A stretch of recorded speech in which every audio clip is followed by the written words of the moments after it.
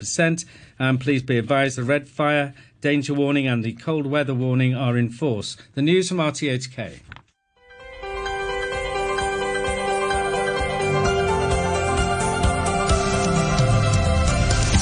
Good morning. This is Andrew Work, and I'm here today with Philip Wong. Good morning, Andrew. All right, we got two Canadians hosting the show today, but I do want to have a shout-out to the Australians. It's Australia Day, and I know the Robbie Burns dinner for the Scots is happening tonight at the Conrad from St. Ada Society, so it's a big Commonwealth hello from Backchat today. But on today's Backchat, we're going to be talking about longer operating hours at two border checkpoints over the Lunar New Year. Shenzhen Bay will be open 24 hours a day from February 9th to 13th, the Lunar New Year, for both vehicles and people to cross the border. Lo Wu will open up 2 hours longer until 2 a.m. on February 9th and 11th, with the connecting East Rail line extending services on these 2 days.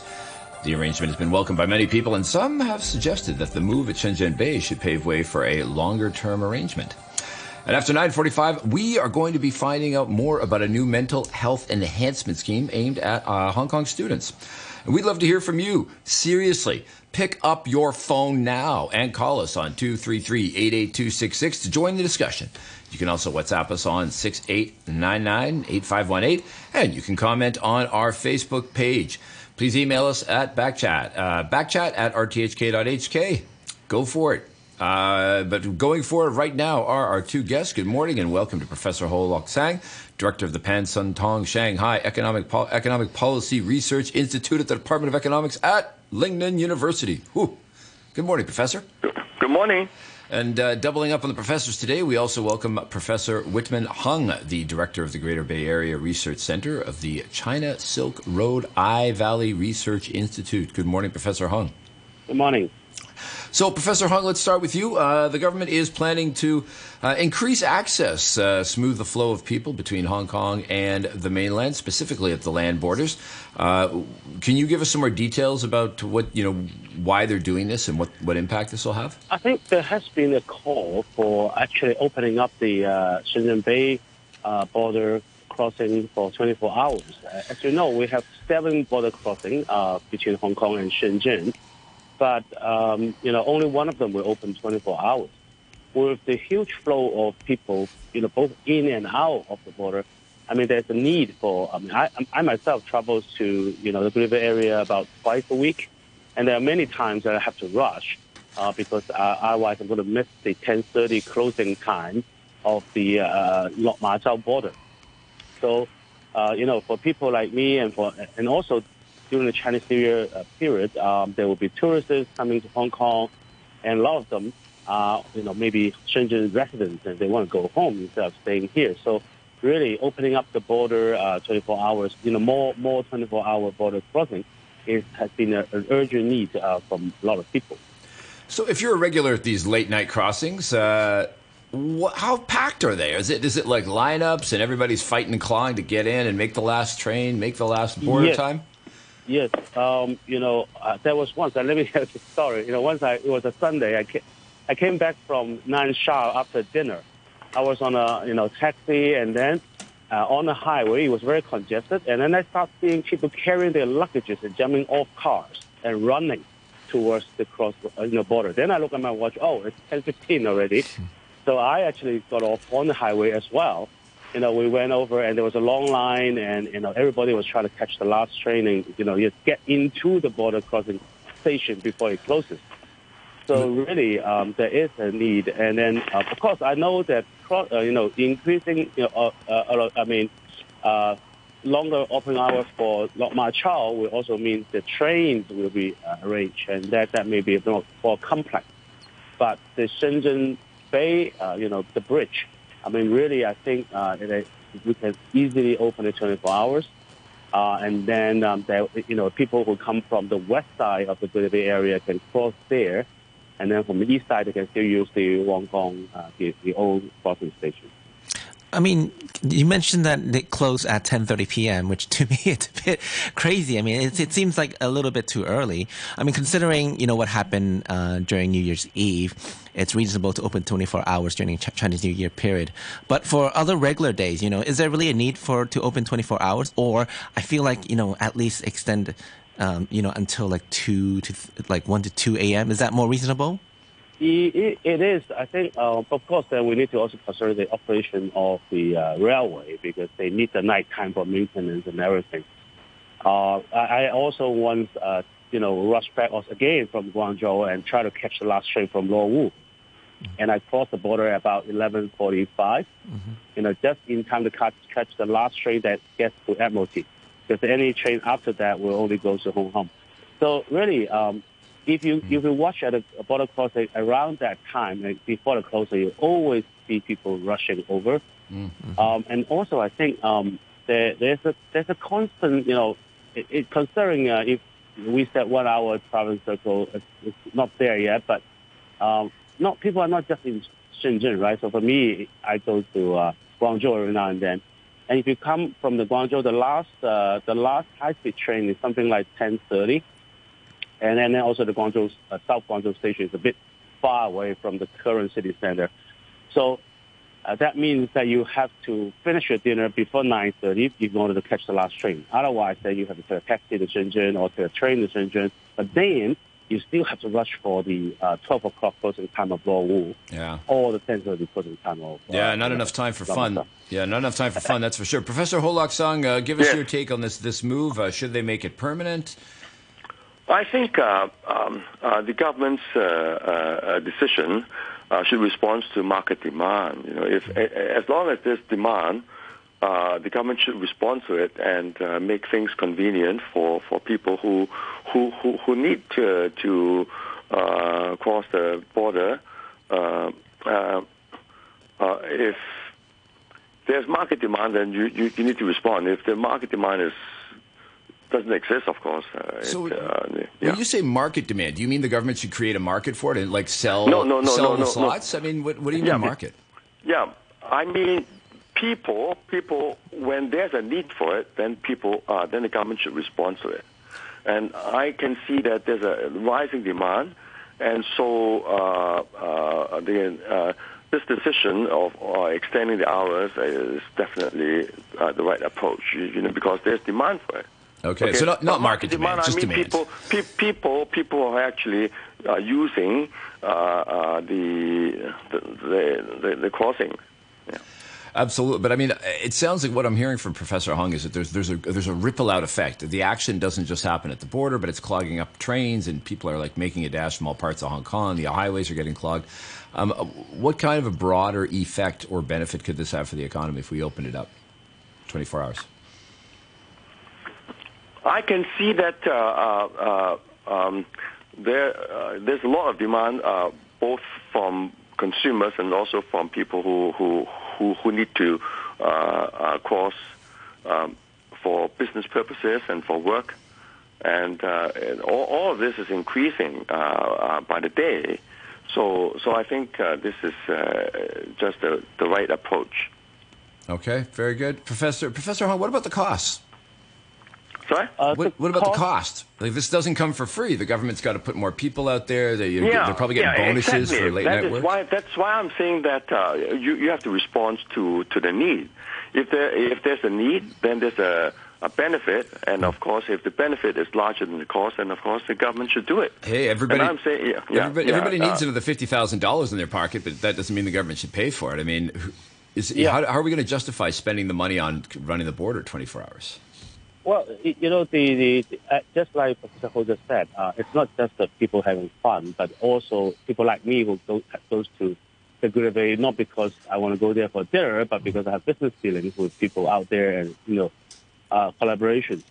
And really, there's a lot of economic activities happening across the border. Mainly, for me, it's mainly in the science research and projects, but also for others. The economic benefit created by extending the hours is not just people can go early, but it will encourage people to do more of this traveling. So while what Professor Ho said is right, is that we should respond to market demand, but in terms of infrastructure, one should know that actually sometimes supply create demand. Okay, when they first opened the 24 hours for Hong Kong, people said, who wants to travel, across border at midnight? But there, nowadays, you see it's always a lot of people there. but still, Wonkong is not very convenient. It's a very long walking bridge because they're building a new border crossing.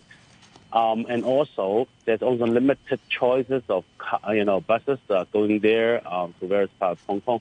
And also, it's on the east side of Shenzhen, where Shenzhen is a large city, twice the size of Hong Kong. So really, I think it makes sense at least to have one more 24-hour crossing on the west side of Shenzhen, which is the Shenzhen Bridge. Now, Professor Hong, just for argument's sake, you mentioned about increasing the supply because the demand will gradually, come if you increase the supply. Is there a need, like obviously for Chinese New Year, having 24 hours is extremely reasonable. But in terms of any regular day, is there a need to increase right away to have 24-hour borders? And I would like to ask, Professor Ho, what do you think of that? Yes, what I'm saying is that the government has to monitor the needs, both from consumers and from people who need to cross for work and for business. And the government needs to respond to demand. The changing demand would mean that sometimes there will be a need to extend the hours, and sometimes perhaps when the demand comes down, then the hours can be reduced. So I'm not saying that the government should just go headlong to this direction, and even though there's no demand, and then you just keep opening, and then try to encourage people to make the crossings. Well, That's not the point. Yeah. It sounds like, Professor, you're suggesting maybe like a flexible, out schedules. Is that correct? What I'm saying is that the government, in making these decisions, has to always consider cost and benefits. And I'm saying that if there is a rise in demand, and whether it's for business or for fun or whatever, as long as there's benefit, and then the government should respond to it. And of course, if the cost is too big, then of course the government will have to reconsider. But the important thing is that every decision the government makes needs to consider both cost and benefits. Right. Just a reminder to our listeners, you can call in. We want to hear from you. What do you think about what's happening at the border? Have you got your own tales of late night dashes that you didn't make, and maybe you were sitting there for 5-6 hours waiting for the border to reopen? Call us at 233-88266. We'd love to hear from you, and you can put a question to one of our guests. Gentlemen, right now, this plan, we don't want to lead people astray in thinking all border crossings will be open all the time. It's very narrow application. In this particular case, where the Shenzhen Bay is going to be open for 24 hours and Lo Wu is going to get a little bit of an extension, are we risking a certain amount of confusion in the public if they're going to get mixed up about which border crossing is open when, and then if we go to changing it, depending on seasonal demand and things like that, are we going to create more confusion than it's worth? Well, that's why I disagree with the Professor Ho that it should be elastic. I think once you make it, it should be made public, and it's on the website. I mean, I actually sometimes, like last time when I said I was on the highway, I actually immediately go to the website and search the closing time. That was then the first time I noticed it closes at 10:30. And also another thing we need to be mindful is we're not just talking about people going to Shenzhen. We're talking about people from other places north who then wants to come back to Hong Kong. For people like me, Nansha and Guangzhou, and today, let's face it. I mean, the high-speed train is great, but it's not that convenient. Booking a ticket ahead, getting to the train station half an hour beforehand, all these kind of things. So really, the pedestrian crossing, especially things like the Shenzhen Bay, where you can just walk across and get a taxi or a bus, it's much more flexible for people who travel on a regular basis. Gotcha. Ho Luk Song, we know we've only got you until 20 past the hour. You want to get a final words in on the border crossing opening? Yes, I agree that you need to make announcements, and the changes is not ad hoc. In actual fact, you can see that there's a pattern, and you monitor the pattern over time, and then you make the the changes in response to the pattern that's emerging. And of course, it would be very confusing if you keep changing from time to time, but there's a pattern, and I don't see the possibility of reversing the changes, in an ad hoc way. Mm-hmm. Okay, well, thank you very much for joining us. That was Professor Ho Lok Song, Director of the Pan Sun Tong Shanghai Hong Kong Economic Policy Research Institute, Department of Economics at Lugnan University. Thanks for being on. Continuing with us is Professor Whitman Hung. He's a director at the Greater Bay Area Research Center of China Silk Road I-Valley Research Institute. Professor Hung, I mean, we've had the border open for a long time. We've had fewer and then more border crossings. Has anyone run the numbers? Have there been any studies on economics and economic impact of creating greater opening, but on the Hong Kong-Shenzhen border? I haven't seen anyone that actually looked at the exact economic value. It's very difficult to measure as well, because we're not just talking about the area around the border, right? We're talking about people like me who goes to Nansha and Dongguan and other places through this border crossing. And also, I think this is just the beginning. I did a research about 2 years ago for the NDRC on the cross-border economic belt. And then at that time, we were thinking of how to build up more industries, around the different borders. Of course, we're all looking at the loop with all the technology and research and new industrialization. But also on the west side, where in the Hongshui-Kiu area, where you can have commercial area facing Shanghai and try to give this cross-border services, cross-border business services such as accounting and finance and others, and insurance. So really, this kind of building up infrastructure and allowing cities to collaborate and businesses to collaborate in an easier way by itself is very important. It's hard to measure, at least I think, in the traditional studies on this kind of cross-border economies usually just focus on things like retail, and border area services. But really what we're saying is, no, people from Cyberport might be, collaborating with Dongguan, and they still have to cross the border. If we're just talking about, business between Hong Kong, Shenzhen, and the Greater Bay Area, I think there should be, other things to consider instead of, looking at, the hours of a border crossing, such as the multiple entry visa. Is that something that we should be looking into again? Well, there's a few other things which is really, I think, urgent. Number one is there's still a restriction of mainland tourists from Shenzhen coming to Hong Kong maximum once a week. Okay, they used to be able to come on a multiple entry visa, but during CY Leung's Day, because of the social sentiment, they limit that into once per week. One of the reasons why I have to travel so much into Shenzhen is because they can't come here easily like me. Okay, another thing is there was a lot of discussion about making the high-speed train like the MTR, so you can buy a ticket and just pop on the train. Instead of, to book really ahead and get to the West Kowloon station 40 minutes beforehand to settle all these things. I myself had many times that I have to change train because of some, schedule slight delay, and I had to wait for another 45 minutes to half an hour because I have to buy a new ticket or change the ticket to a much later date. It's very inconvenient. So really making the high-speed train like the MTR, where you can just buy the ticket, get in and get off, at least within the Shenzhen area, the North Station and the Futian Station, it's very important.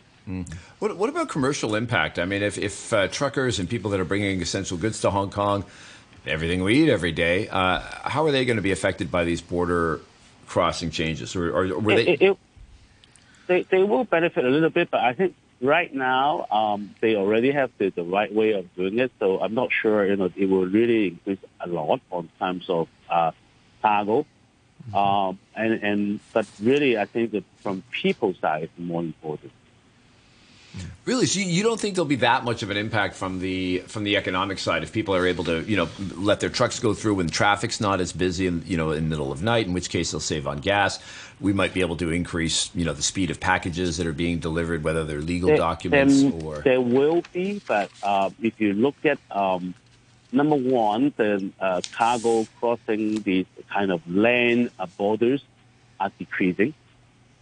Okay, they're no longer very long lines crossing because A, they travel by river, and B, there are a lot of ports up there already. So really, this kind of transshipment, there's still a lot, mainly for the Chelapcot Airport for air cargo. But in terms of the traditional kind of cargo, it's actually the demand has decreased over the years. Right. I've got a comment here, an email that we got from Ilner.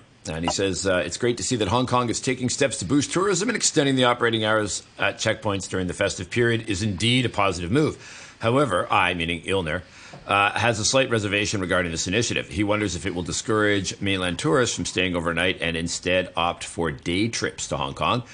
To address this concern, it would be beneficial for the Hong Kong Tourism Board to introduce new incentives aimed at encouraging tourists to stay for longer periods. For example, they could consider offering travel concessions or other attractive benefits that would incentivize tourists to spend more time exploring the city and staying in hotels. What do you think about, he's kind of got a solution before we've confirmed there's actually a problem. But what do you think about, people only taking day trips? Is that... It's very common. If you look at the price of hotels in Hong Kong and the price of hotels in Shenzhen, okay, really, for a lot of people, unless you really want to spend a few days here in Hong Kong, otherwise, I'll go back. On the other hand, for people like me who are on business and traveling, I want to go home. I really hate staying in hotels. I've been staying in hotels too many times already. So whenever I go, as long as it's, if it's within the Guangdong provinces, I always try to go home instead of staying overnight over there. So it's both sides if you think about it. It's for people who are traveling here really on business. They may not want to stay in a business hotel, and then the next morning they may not have a business meeting, so they want to finish everything and then go home. I think it's one of the reasons why we saw all of those, photos at Zhengshui Shui Station at New Year's Eve, like people sleeping in the station. It's basically because like a lot of the people now, they're shifting towards like a day trip, right? So that's one of the reasons why we have to do a 24 hours during the Chinese New Year period. The 24 hours, it's really for the tourists, as you mentioned, right? And also for people, businesses. As I said, Greater Bay is actually a big area. It's not really a 1 hour travel circle yet. So for me to go to Guangzhou and have a series of meetings and then finish it with a dinner, coming back, it's always almost past midnight. So a lot of time I have to go to the Guangdong, which is acceptable, but it's just that if I had a choice of going to the Shenzhen Bay area, I probably could drive over there. And also, if the train at Lok Ma Chau can, extend it a bit longer than 10:30, then I can easily travel by the train. I have never been, delayed and stay 6 hours in Shenzhen waiting for the next morning. If I miss the cross-border, which I did in the past, I missed the Longwu station, then I just take a taxi and go to Wollongong. And I may end up arriving home at about 3 a.m. in the morning, but I still want to go home. Okay, so you're saying, I didn't realize that. Are there some border crossings that were already 24 hours? There's one, yeah. The Guangdong is already there. It's been there for I don't know, for at least a decade. Okay, so we want to give people more options then. Do you think they should just go for it and make all 7 of them 24 hours? Or do you think it's better to have No, I think having two, one on the east and one on the west, is already good enough. And then extending the train station at Lok Ma Chau to 12 o'clock, like the same as the Longwu, I think that should already suffice to satisfy a lot of demand. All right. Well, that could definitely help out. Well, thank you very much for joining us on the show this morning, welcome. Professor Whitman Hung, who's a director at the Greater Bay Area Research Center of the Silk Road I-Valley Research Institute. Just keeping an eye. We're going to have the weather. Just a reminder that you can get online with us in the second half of the show by calling us at 233-88266 because we want to hear from you. Quick hit on the weather, mainly cloudy and dry, cold in the morning, sunny periods throughout the day, max temperature of around 18 degrees, which sounds good. Outlook for the weekend, call in the morning and at night over the weekend, sunny periods on Sunday. Right now at RTHK Radio 3, where it's 14 degrees Celsius, 64% humidity. This is Backchat. And now the news on RTHK 3. The Foreign Ministry in Beijing has announced that Foreign Minister Wang Yi will hold talks with the U.S. National Security Advisor Jake Sullivan in Bangkok. Mr. Wang is due to arrive in the Thai capital today for a 4-day visit. The White House confirmed that Mr. Sullivan would travel to Bangkok for the talks.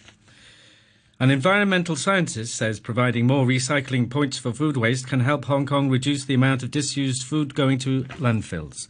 Jonathan Wong, director of the Hong Kong Organic Resource Centre at Baptist University, said Hong Kong recycles less than 10% of the 3,000 tonnes of food waste we generate every day. And Apple has announced that from March, people using its devices in the European Union will be able to download apps from rivals and not just from its own store, as is currently the case. The decision represents a major U-turn for the iPhone manufacturer. I'll have more news at 10.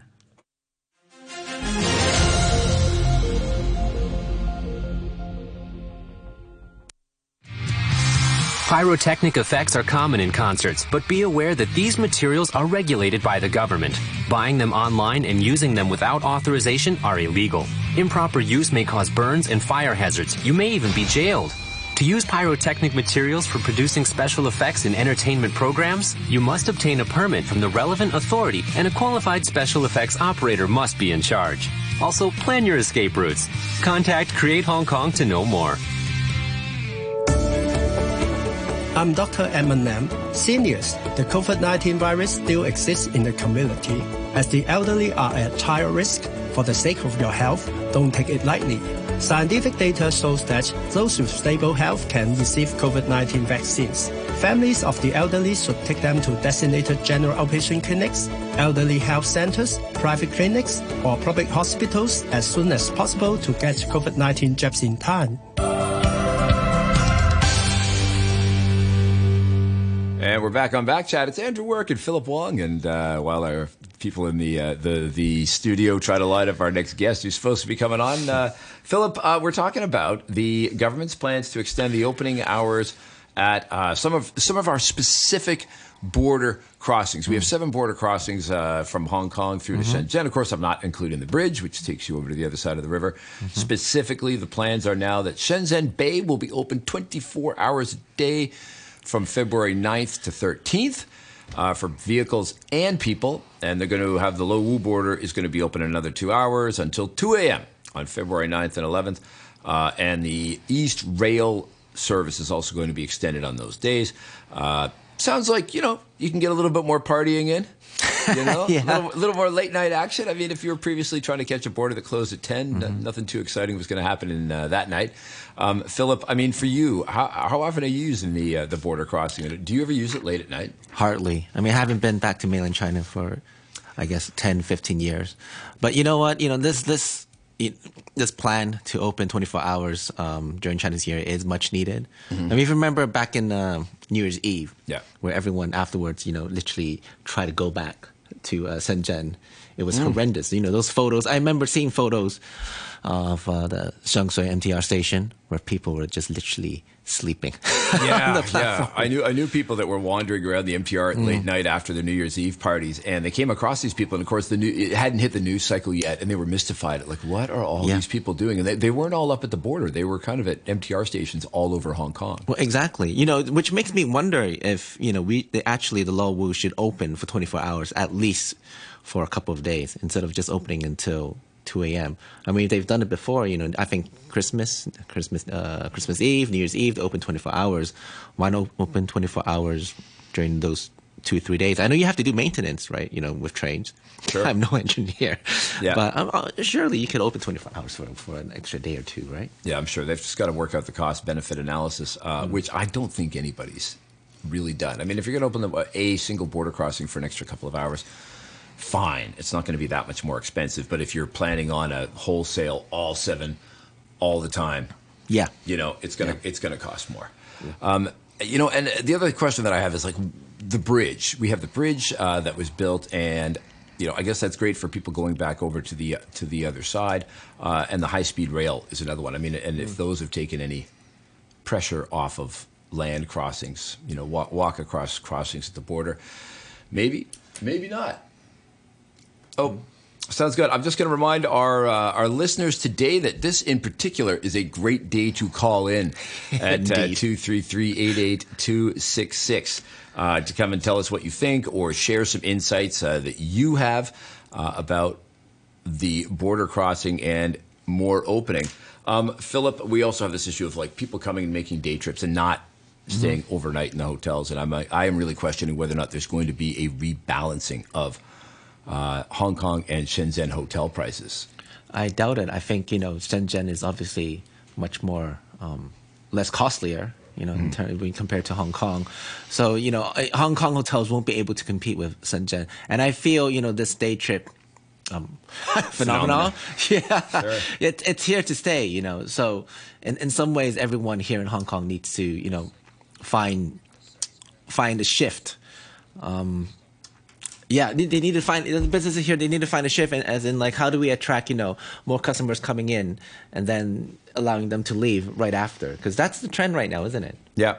I mean, maybe if they opened up the border 24-hour and loosened restrictions for work permits, Hong Kong hotels could lower their cost base so they could lower their prices by having cheaper labor coming in. But I mean, that's going to make a lot of people really unhappy. I know. I mean, it's difficult. I mean, I question whether we need to open 24 hours on if we need to open 24 hours on a regular basis. I mean, Hong Kong now, we're losing a lot of money, And then if we open 24 hours, there's going to be extra cost to that. I mean, sure, you can argue that it's not a lot, but these things add up. Yeah. Well, I mean, if Hong Kongers are thinking about staycations, now might be the time. With my day job at the Self-Storage Association Asia, we're having our big conference in Hong Kong. We've chosen to come to Hong Kong. We move it around in different cities in Asia. And there are some, we were looking at hotel deals for our members that are going to be coming in. Some spectacular deals. I mean, really shocked at like 4 and 5-star hotels going for under 1,000 Hong Kong a night. Oh, wow. Yeah. So, I mean, I think that maybe that rebalancing is already beginning. We have an email from David who says, goes to this point. He says, if hotels in Hong Kong weren't so expensive, more people would stay here. Having day trips is am I allowed to say dam? Oh, I just did. Maybe he's referring to a beaver dam. He says, having day trips here is a damn nuisance because it means all the buses are full for the locals living here, so we can't get to work or come home on time. I mean, transportation is always an issue. Chi Tang says, for once, I agree with Professor Ho's cost-benefit approach. Okay, I guess there's a time for everything. Chi Tang continues, but in this case, the onus should be on the individual, not for the government. A cross-border fee for anyone opting to cross the border after the normal closing hour. It'll then be up to the individual to decide whether it's worth staying overnight or crossing the border. The fee should be based on the incremental cost to the public purse to keep the border open. People like Professor Hung will these high-sounding activities on the mainland, I am sure, not mind paying the extra cost to continue with the activities that matter so much to Hong Kong. So Chi Tong thinks, I think Professor Hung wasn't suggesting a market. He kind of accidentally did, and then walked it back. But Chi Tong likes this idea of people pay. Philip, what do you reckon? If you had to pay an extra $100 to go after midnight, you're sitting there, you're drinking, whooping it up with your friends. You're like, oh, I got to go. And they're like, just pay the $100 and take the late. I mean, if I was in Shenzhen, then maybe I'll stay over in Shenzhen, considering the cost is much lower. If I was in Hong Kong, though, and if I was a Shenzhener, if there's a term for that, and I came down to Hong Kong, and I had to pay an extra $100 just to go back up, then why not? I mean, if I want to stay, I'm not going to stay here because, obviously hotel costs more expensive. Sure, you'd be willing to take a $100 hit. Yeah. Okay. So there we have it. I think we've got one more email before we. No. Okay. Thank you very much. We are moving on to the next part of our show, ladies and gentlemen. That's been our talk today on the opening of the border. You're listening to Backchat. Call us on 233 88 266 and have your say. All right, it's Andrew Work and Philip Wong on Backchat. Just a reminder, of course, you can call us at 233-882-66 to ask some questions from our next guest, who is Professor Ricky Kwok, the Vice President of Research and Student Development at Hong Kong Metropolitan University. Good morning, Professor Kwok. Good morning. Now, please just call me Ricky. Okay, Ricky, will do. Morning, Ricky. Hey, so Ricky, you guys have launched a new a program focused on students' mental health at Hong Kong Metropolitan University. Why? Tell us the why. Well, I mean, if you look at the news recently, these youngsters are having a huge problem. And we believe that this is really an education endeavor. We are not trying to do some remedial stuff. We want to look at the roots of the problem. Because the thing is... What is the problem? The problem actually is, one of the angles to look at this problem is developing very serious mental health issues is not an overnight thing. It's a progression. Right? You begin with some emotional, problems, and then if you don't treat them, and then over time, without support, you develop into some very serious problems. Right? I think that's common sense. Sure. Right now, what we have usually in institutions or universities, we have counseling services. But when you need counseling services, you are already in a very, problematic situation. So what we have in mind is, why don't we start at the beginning? Like primary care. Right? You don't wait until you have, heart disease to treat the heart disease. You try to be healthy, right, day by day. You try to do exercises. You eat clean. Right? So a similar idea here. We try to build a safety net on campus so that everyone will have correct awareness and knowledge about mental health issues so that they don't wait until the problems become very difficult to solve and see the counselors. Okay. And how is your program going to help in that direction? Yeah, to do that, what we have in our plan is to have every Hong Kong MU students to finish a mental health first aid course, which is a 12-hour course, an internationally recognized course in collaboration with the Mental Health Association of Hong Kong. So every one of our students will need to go through that eventually. That's our ultimate goal. But in the first year, we'll try to work with the first-year freshmen, which amounts to about 2,000 students. So I just want to ask Ricky. Last month there was an article that came out and mentioned about they surveyed around 330,000 students, I believe, and 4% considered committing suicide. Is your initiative planning to tackle that? Yes. Ultimately, we want to tackle that.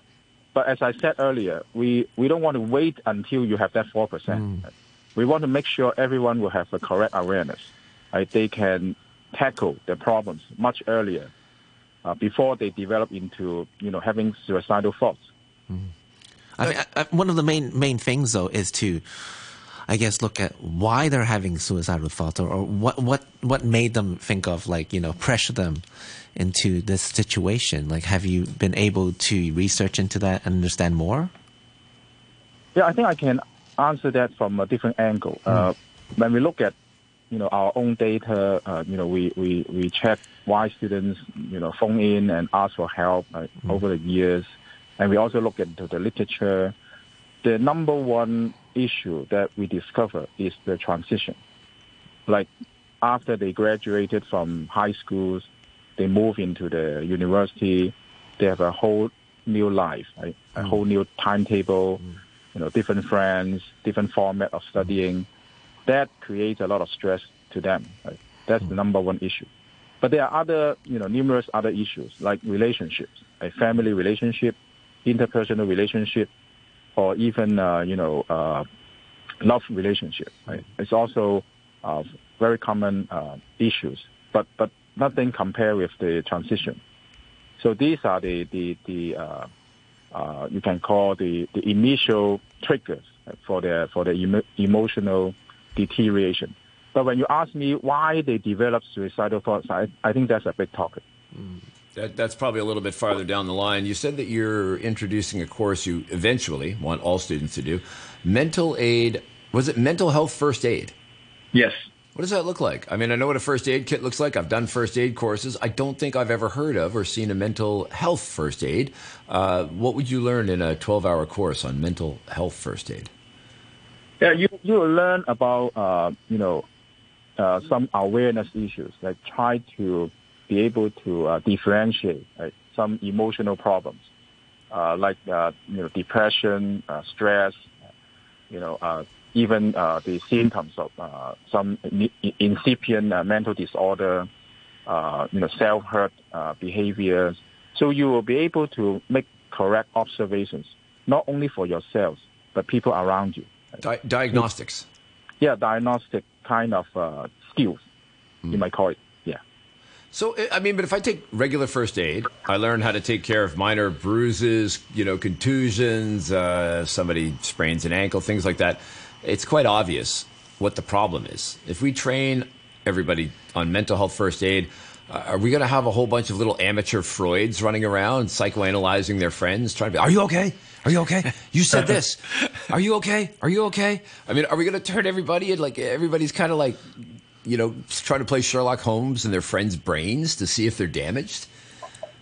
It's not so dramatic. It's really like, okay, if you look at me, I mean, you find me, in a very bad mood, and then what would you do? Like, you would drag me out for a beer, right? Yeah, that would probably, yes. Well, you know me, Ricky. Yes, I would. Yeah. So I think what we expect is something like this. So people would be able to support each other by just doing some very common sense stuff. Like, why don't we go for a beer? Why don't we go for a football game? Right? Just drop this for now. Right? We'll tackle this tomorrow. That kind of thing. It's not like going around and be a Sherlock Holmes. Yeah, there's a men's mental health ad that was airing. I think it was in the UK. A couple of guys at a soccer match, and it shows them at repeated events. The two guys, and the one just always looks miserable. Everybody else is having a good time. Everybody's, and the guy and his friend that's with him. There's two of them. The one guy's always right into it. He's having a great time, but the one guy's always super grumpy. And they kind of like show them at one game, another one, and another one to establish a pattern. And then kind of the kicker is then they show the grumpy guy still there. And the guy that looked like he was happy all the time is gone, and I guess they're suggesting he committed suicide or something. I mean, the message is that the person that looks like they're having a good time might not be. That might be where the problem is, and somebody who isn't the life of the party, maybe they're actually fine or in better shape. I mean, where does your mental health first aid program kind of help people to find those more subtle signs? Yeah. First of all, you described a very, very, reasonable scenario, and we amongst our circles of friends, we have people like that. Right? That's true, and that's exactly one of the goals of the course. Right? You also develop self-awareness. Right? Although you might be smiling, you play football with friends, and then you go out for a beer, but doesn't mean you are very happy. Doesn't mean you have your problem solved. Then you will know that you need some further help. Right? Like, okay, maybe I should go for a meditation class. Maybe I should even try to see a counselor for some initial diagnostics. Right? So that's the kind of skills we want everyone to have, so that they won't, as you described, just treat nothing has happened. I'm still playing football. I'm still going for beer. So nothing is wrong. Right? We don't want them to think like that. It's interesting that you mentioned one of the biggest challenges that the students face is transition between secondary to university. But I wonder, is there also a need to help those in secondary or even within primary? Because, those days in primary and secondary, it's still quite stressful for them. So, I mean, is there going to be like a scheme or a plan for those people? Yeah, I mean, you asked a very, very good question. We didn't really have a chance to elaborate, for example, in yesterday's media briefing. Our plan actually is after our campus has developed to a certain extent of, mental health enhancement. Let me put it this way. We'll go out to the community to help other people. right? Like the high schools or primary schools around the region. We start from our own campus, trying to work with the NGOs in the nearby districts so that we can go into schools and let them know this concept and maybe send our mental health ambassadors to help them. So this is exactly our plan, but this will be like phase 2. I see. So there is a plan to expand further beyond from your current scheme, basically. Yeah. Is it generationally specific? Because I mean, there's quite a there's a thing about how different generations consider the issue of mental health. I mean, Boomers and Gen Xers, suck it up. You self-medicate with booze and illegal drugs and stiff upper lip and carry on, depending on where you're from. But then it seemed like millennials were the ones that all of a sudden woke up and were all running around talking about their mental health issues all the time. And Gen Z seems to have picked up on that as well. You're dealing with students that I guess would be Gen Z. Yeah. I mean, are these kind of generationally specific because different generations have different ways of talking about mental health? I think it is hard to say, and I must confess that I'm not an expert in this area, so I don't have real data to back me up. But I believe that one thing that we can say for sure is the younger generations, they have a very different like ecosystem in their relationships. Like when you talk about my generation, we just we go to school and then we play football after school. And then we try to chase around girls, and there's lots of social activities. We don't have computers, we don't have smartphones at that time. So our time would be spent on people, real people, physically, right? But nowadays, you can't deny that much of our time would be spent on devices, right? Computers, Sure. Social medias. So you don't have much time left for real people, physical activities. I guess that might be one of the challenges the younger generations are facing. Yeah, there does seem to be a bit of a growing narrative that the time spent on devices is literally causing brain damage in terms of emotional growth. Yeah. And on the other hand, when we talk about our generation, another angle is that our generation, we didn't have such medical support. Right? Maybe my friends or myself, actually went through a very difficult stage, but we are lucky that we got through it. Right? But some other friends of ours might not be so lucky and they didn't make it. We don't know. Right? So this is very hard to say. I'm just wondering if, when you were devising this enhancement scheme, were you looking at case studies, like, maybe from different cities or countries that have already a good, mental health plan? Did you look into any of those? Yeah, definitely. We give reference to, more advanced countries, so to speak, like Canada, Australia. Because, for example, in Canada, when you look into the universities, they would develop some online platform that, people, the users are anonymous. Right? They can pose queries, they can pose questions without people knowing their identity. And they can just vent out, some of their stresses. And there will be, of course, people monitoring this kind of, discourse, if you like. And they will reach out to see if this anonymous user would really need help. Right? If they respond positively, then they might take it offline. Right? So they have some more advanced online or technology-based means to do that. But now we don't have this yet in Hong Kong, I believe. So it's just basically, one step at a time. Your scheme is like one small step, and hopefully, it will help improve the mental health of the students in the future. Yeah. That's what we hope. Yeah. Are other universities in Hong Kong picking up on your program and want to see if they might want to implement it over at their schools, taking it beyond Hong Kong Metropolitan? So far, I don't find that yet. But to be fair, all the universities, they have their own counseling services and their means to tackle this problem. But we are just trying to be a little bit more ambitious in the sense that we try to build up this whole safety net. Everyone will have a reasonable level of awareness about the issues, and then in phase 2 we will reach out to help others in the region. I think it's a cultural thing. Like, you're saying like, all the students will need to go into this, first aid course. Mental health first aid, yeah. Mental health first aid course. But I just wonder if, most of students would just go in and just have that mentality where it's like, it's just, I'm just there for the day and listen and that's it. Are there plans to make sure that, they're really listening and taking, I guess, notes? Yeah, they're going to have to write an exam. Yeah. Yeah, there will be exam. There will be exam, and we will also try to gauge the effectiveness of the course by giving them pre and post survey questionnaires. So before the class starts, we will give the students the questionnaire to gauge their level of awareness and their willingness to help and their understanding of the various issues about mental health. And then in the class, they will have a final exam. And they will need to pass the exam before they can get the certificate.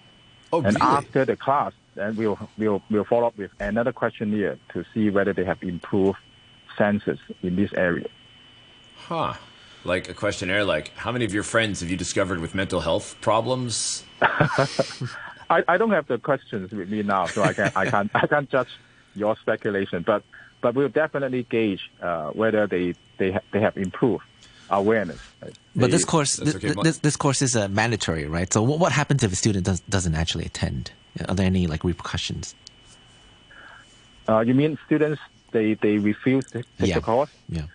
First of all, when we say that this is mandatory, that means it will be built into the graduation requirements. So that's why we start with the first year students. Right? But for current students, when they first enter the university, we didn't have that requirement. So we have to have a process to make sure they will do it. That will take some time. But meantime, if they want to do it, we are more than welcome to take them on. But for new cohort starting in September this year, we will put this into a graduation requirement.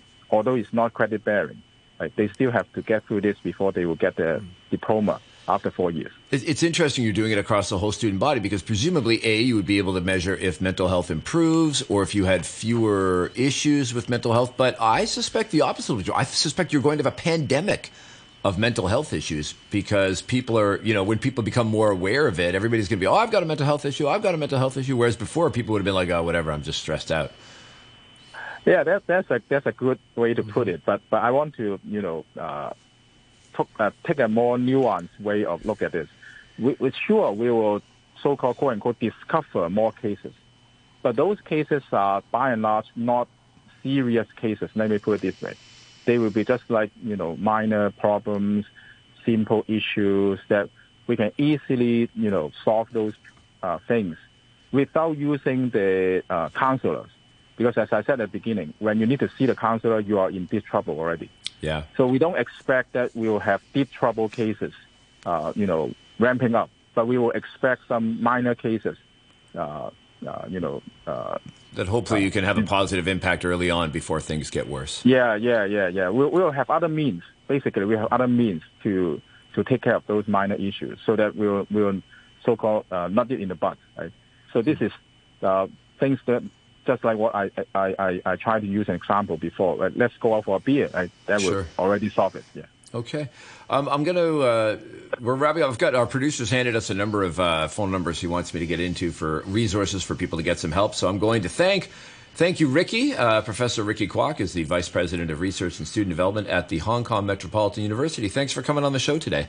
Thank you for having me. Thank you. Great. As I said, our producer did pass me some numbers. If you're feeling a little bit down, you might want to call one of these numbers, the 24-Hour Samaritan's Multilingual Suicide Prevention Hotline, which is at 2896-0000. There's also a Suicide Prevention Services phone number at 2382-0000. As well, the Samaritans have the Samaritans Befrienders line in Hong Kong, which you can call at 2389-2222. And there is a Society for the Promotion of Hospice Care, which is available at 2868-1211. Those are all resources that you can access right now, if you like, by calling those numbers. We just like to remind everybody that we're making an extra push to encourage people to call in to us at 233-88266 if you want to participate in our discussion today or another day on Backchat. And we're going to be having a lot more of Backchat. We're going to be back burning up the airwaves with myself. I'm going to be on with Mike Rouse. It's always a dynamic duo, Nitro and Glycerin. Also exciting to be on with Philip Wong. I love that too. Thanks for joining me today, Philip. Thanks for having me, Andrew. Always a pleasure. I'd also like to thank our producer, Raphaël Blette de la France, and audio engineer, James Lung, who's killing it over there today. Have a great weekend, everybody. This has been Backchat.